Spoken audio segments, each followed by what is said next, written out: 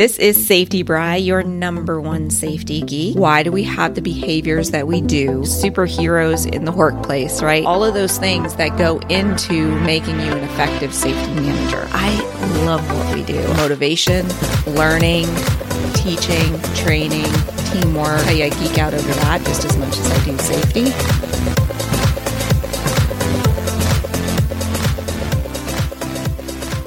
Hello, my safety friends, and welcome to the Safety Geek Podcast. This is Bri, your number one safety geek. And how is everybody doing? I hope your week is going amazing. I hope that everything is going the way it's supposed to be. There have been no accidents, no incidents, and you are just gearing up for the end of this year. Can you believe it's the end of the decade? That's amazing, right?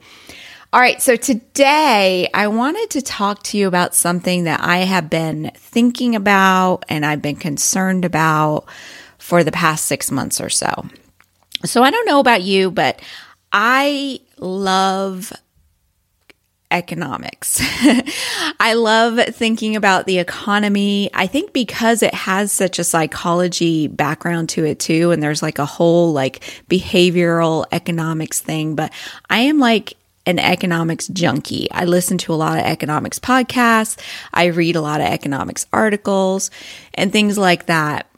And although the economy here in the United States is strong, it is really. I mean, a lot of people are concerned that we're going to go into a recession, but everything is pointing to that the economy is strong and that we may end up, being okay. I think the concern comes from the fact that it's been over 10 years since the last recession, and the economy generally goes in these ebbs and flows, right?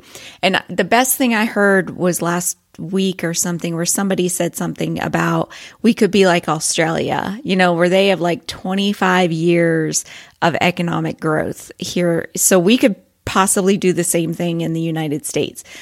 But there's always a concern, because our economy generally has a recession every 10 years or so, or actually a little bit less than 10 years.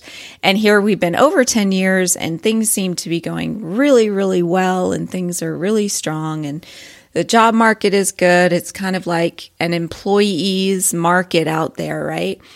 But I still have that little inkling in the back of my mind about what if the economy crashes? I'm still concerned about it. And I think it's because I lived through the 2008 economy when I was in my 30s. So it's kind of like fresh in my mind. And I saw what it did to my profession and to my colleagues and things like that. So what I saw in 2007, 2008, when the US economy and pretty much the world economy kind of crashed was a lot of safety people were out of work because of the fact that, a lot of corporations kind of see safety as a throwaway department, unfortunately. Like when they need to start cutting costs, they kind of look at the safety department to cut them first. And I'm seeing this like in my friends right now that are in they work for companies that the product that company sells is more of a disposable product or a luxury good or something that that people use their disposable income to purchase. I'm seeing their safety departments starting to shrink. Like these corporations are starting to change their spending habits, and they've gone from large safety departments and really good safety records to where they're like, we don't know what's going on with the economy, and they're tightening their belts. And what are they doing away with? They're firing safety people. So what this got me thinking of, and I don't want you to think that this is all bad, and what brought it up was actually a recent visit from my brother because he was looking at the gas prices. He's from New York and I'm in Florida. And he was looking at my gas prices here in Florida and how cheap they were. And I was thinking, well, gosh, I remember when gas prices were $4 a gallon. And now it's like $2.20 or something like that. And I realized like I still budget thinking gas is going to go back up to $4 a gallon because that's what I was concerned with at the time. And it got me really thinking about the economy and all of that. And just about job security, right? So that's what I kind of want to talk to you about today. Even though what I'm talking about is the value that safety brings to the organization, but that value will help give you job security. All right. So I've written lots and lots of times about how safety is a profit center and how safety is a value to the corporation and how we, make money for the company and how we save the company money and all of that great stuff. But what I want to talk about today is you. What value do you as a person bring to that organization? Because when times get tough, the organization is going to make cuts and we don't want them cutting you. Because for one, we want you to have job security. But two, safety is definitely an integral part of that organization and we have to get them to realize that, and we can't do that if you're not there. So I started thinking about, what value do I bring, when I work for a company. And I will tell you, when I am in a safety leadership role, the things that safety leadership has taught me over the years, it has taught me, leadership skills, communication skills, marketing, graphic arts, right? Because I got to make my own posters and stuff. It's taught me to be resourceful because I'm not always given the budget that I would like to have. I have technical writing skills, training, coaching skills. I even dabbled in website development and SharePoint and IT and all of that. So in my career in becoming a safety manager, these are all the skills that I gained. So when I work for a company, this is the value that I bring to them. I'm not just a safety manager. I'm a safety manager that understands the business and understands how everything works together. I'm a safety manager who has leadership skills that can help rally the troops and motivate them. I can train, I can coach on anything, not just safety. I help their marketing department. I've actually made commercials for the businesses that I've worked for that have nothing to do with safety, but I had the skills and nobody else did. So all of those things that's the value that I bring to the company. So if hard times were to come, is that company going to cut somebody who has all these skills that can benefit them in multiple areas, not just safety? That's the point, right? So when I work for somebody, this is the value I bring. So I want you to kind of take a moment and think, what value are you bringing to your company? How are you valuable to them? So that way, during a possible recession, during a cost-cutting season, they're not looking at you as being an expense worth cutting. All right? So what I want you to understand is that when you're wanting to get management support for what you're doing, the value that you bring to the company is a great place to start. Because once they see that you are a valuable member of the management team, they are more likely to support the projects that you're working on as well. So ways that you can start to increase your skills and bring value to the organization is one, become an expert on the company history. You could be the go-to person that when they have customers coming in or people asking about the company and they go, you know what, Bri knows about that. And I literally used to be the question person and the go-to person. People would call me up and they would say, Bri, I remember 15 years ago, somebody saying something about yada, yada. Do you remember anything about that? And I'd be like, yep. Here you go. Here's the memo. And I would have all of that information. It was hilarious. Stuff that was 12, 15 years old, I would just have. And I retained that information. Don't even ask me how I retained it. Things as silly as food safety stuff, motorcycle policies, just crazy little things that came up over time that people would put out a memo or make a decision on that I had cataloged and I just remembered, yep, we got that. Here it is. So I became kind of like the expert on not just policy history, but I also kind of knew the history of the company.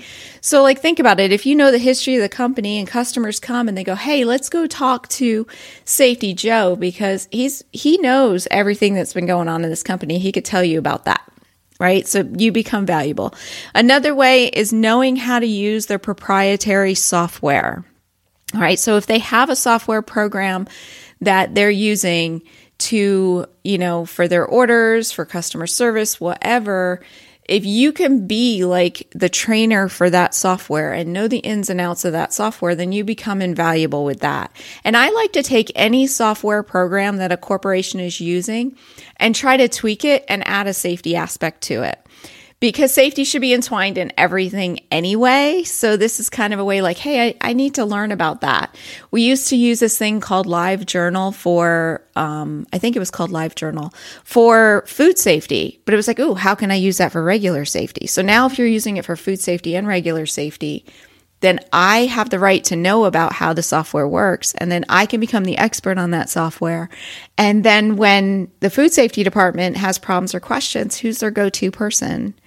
Me. And then what happens is then I'm being helpful. I'm adding value to the company, right? Which makes them want to support me more as well. All right.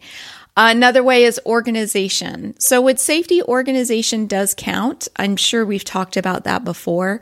You have to be organized. So you generally end up, you should be at least, one of the most organized people in the organization. So then what happens is maybe HR needs help organizing their system or the lab needs help organizing their system. And you can actually create a synchronized system throughout the whole organization, which then once again makes you more valuable too, right? Another idea is that because you're building these coaching and training and motivation and leadership skills as being a safety manager, how can you apply those skills to normal operations? How can you apply those skills to efficiency and increasing productivity? And then you help the management team by giving them tips on how to, do those things in their areas. And then once they see those work, and they see how helpful you are, once again, you get more support for your position. So the whole idea is that you want to be the most valuable team member on the management team. And this solidifies your position, right? It makes you stronger. You can even develop a niche that you are very specific to. It could be a software niche. It could be an organization niche. It could be, history of the company niche. It could be something that you are the go-to person and that if they lost you, it would hurt the company. That's kind of the idea of where you want to be. But as you are trying to do this, what you're also gaining are skills. So don't think I don't have time to pay attention to, being a valuable member and learning other skills because I have safety stuff to do. When you're actually learning these skills, it helps once again to solidify your position. So a great example is that in my past, I loved IT. I love databases. I love running Excel spreadsheets. I went out of my way to learn how to run pivot tables for the sales department and learned how to do all that stuff, which then gave me skills that I could use in my safety department. That also led me to, we needed to have a synchronized place to hold all of our policies and procedures. So I learned how to develop websites. I learned how to market things. And in doing that, it gave me the skills that I needed to start the Safety Geek, right? So if I didn't have those skills, I wouldn't be where I am today, right? So recently, and what this brings up is the thought that recently I was talking to somebody who's not in the safety field. I believe he's in design, building design or something like that. And he kind of felt like he wasn't being appreciated in his work. There had been an acquisition within his organization or a merger, and he wanted to kind of solidify his position. So he started to learn their proprietary software. He started training on it. He started helping the sales team, even though he's in the design team. And in doing so, he gained a ton of skills, to the fact that he is like one of 6 people in the country that know how to run this particular fancy software, right? But now he's starting a side hustle where he's branching out and he's training other people, not necessarily on the proprietary software, but on the skills that he's gained, right? So it's very helpful to you to gain those skills too. So what I want you to do is look outside of yourself. Look outside of your department and go, what can I do? What can I learn that the end result will be twofold? I will be a more valuable member of the management team, and I will gain some skills that will always help me in the future, right? So one way that you can get there, and this is how I kind of focus on my business, and I will tell you, I have been inundated with so many great comments and emails, and I just thank you guys so freaking much. I really appreciate you listening to the podcast. I appreciate you following me on Facebook or LinkedIn or wherever you find me. And when you leave a comment, it means so much to me. So I have been hearing things about like, I love what you're doing and these are great ideas and I think the same thing. And the last one was, you are just providing such great value. And I approach the Safety Geek with the thought of, I want to focus on you. I want to focus on creating value for you. So that way you could take this and become a better safety manager or improve your career or have a better life, right? So you could do this same thought within your position as a safety manager. As you're sitting there within your organization, think, how can I focus on them? What can I do to improve them? Do not focus on yourself. Focus on the people around you, the managers particularly, and the employees. What can you do to them? What can you do for them?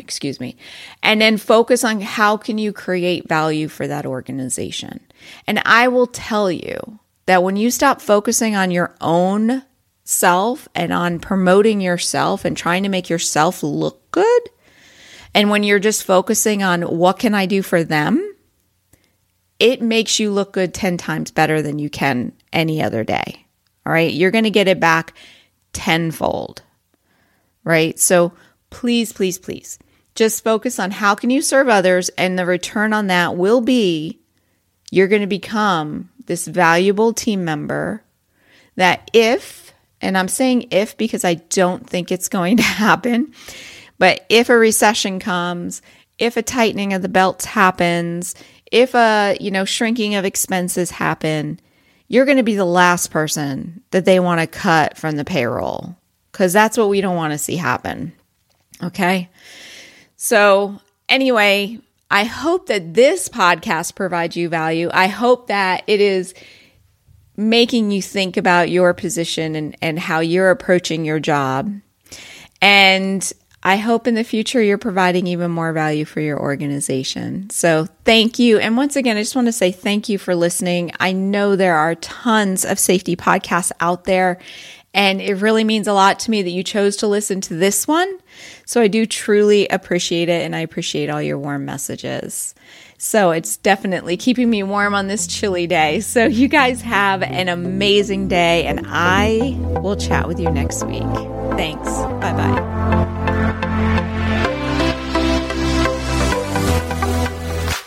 You know what? I have a hunch that you have a BSF, a best safety friend, who would love to know about this show. Well, don't keep it to yourself. Sharing is caring. Stop what you're doing right now and forward this show to them. They will thank you. And don't forget, you can check out the show notes and links for this week's show at www.asksafetygeek.com. Chat with you next week. Bye.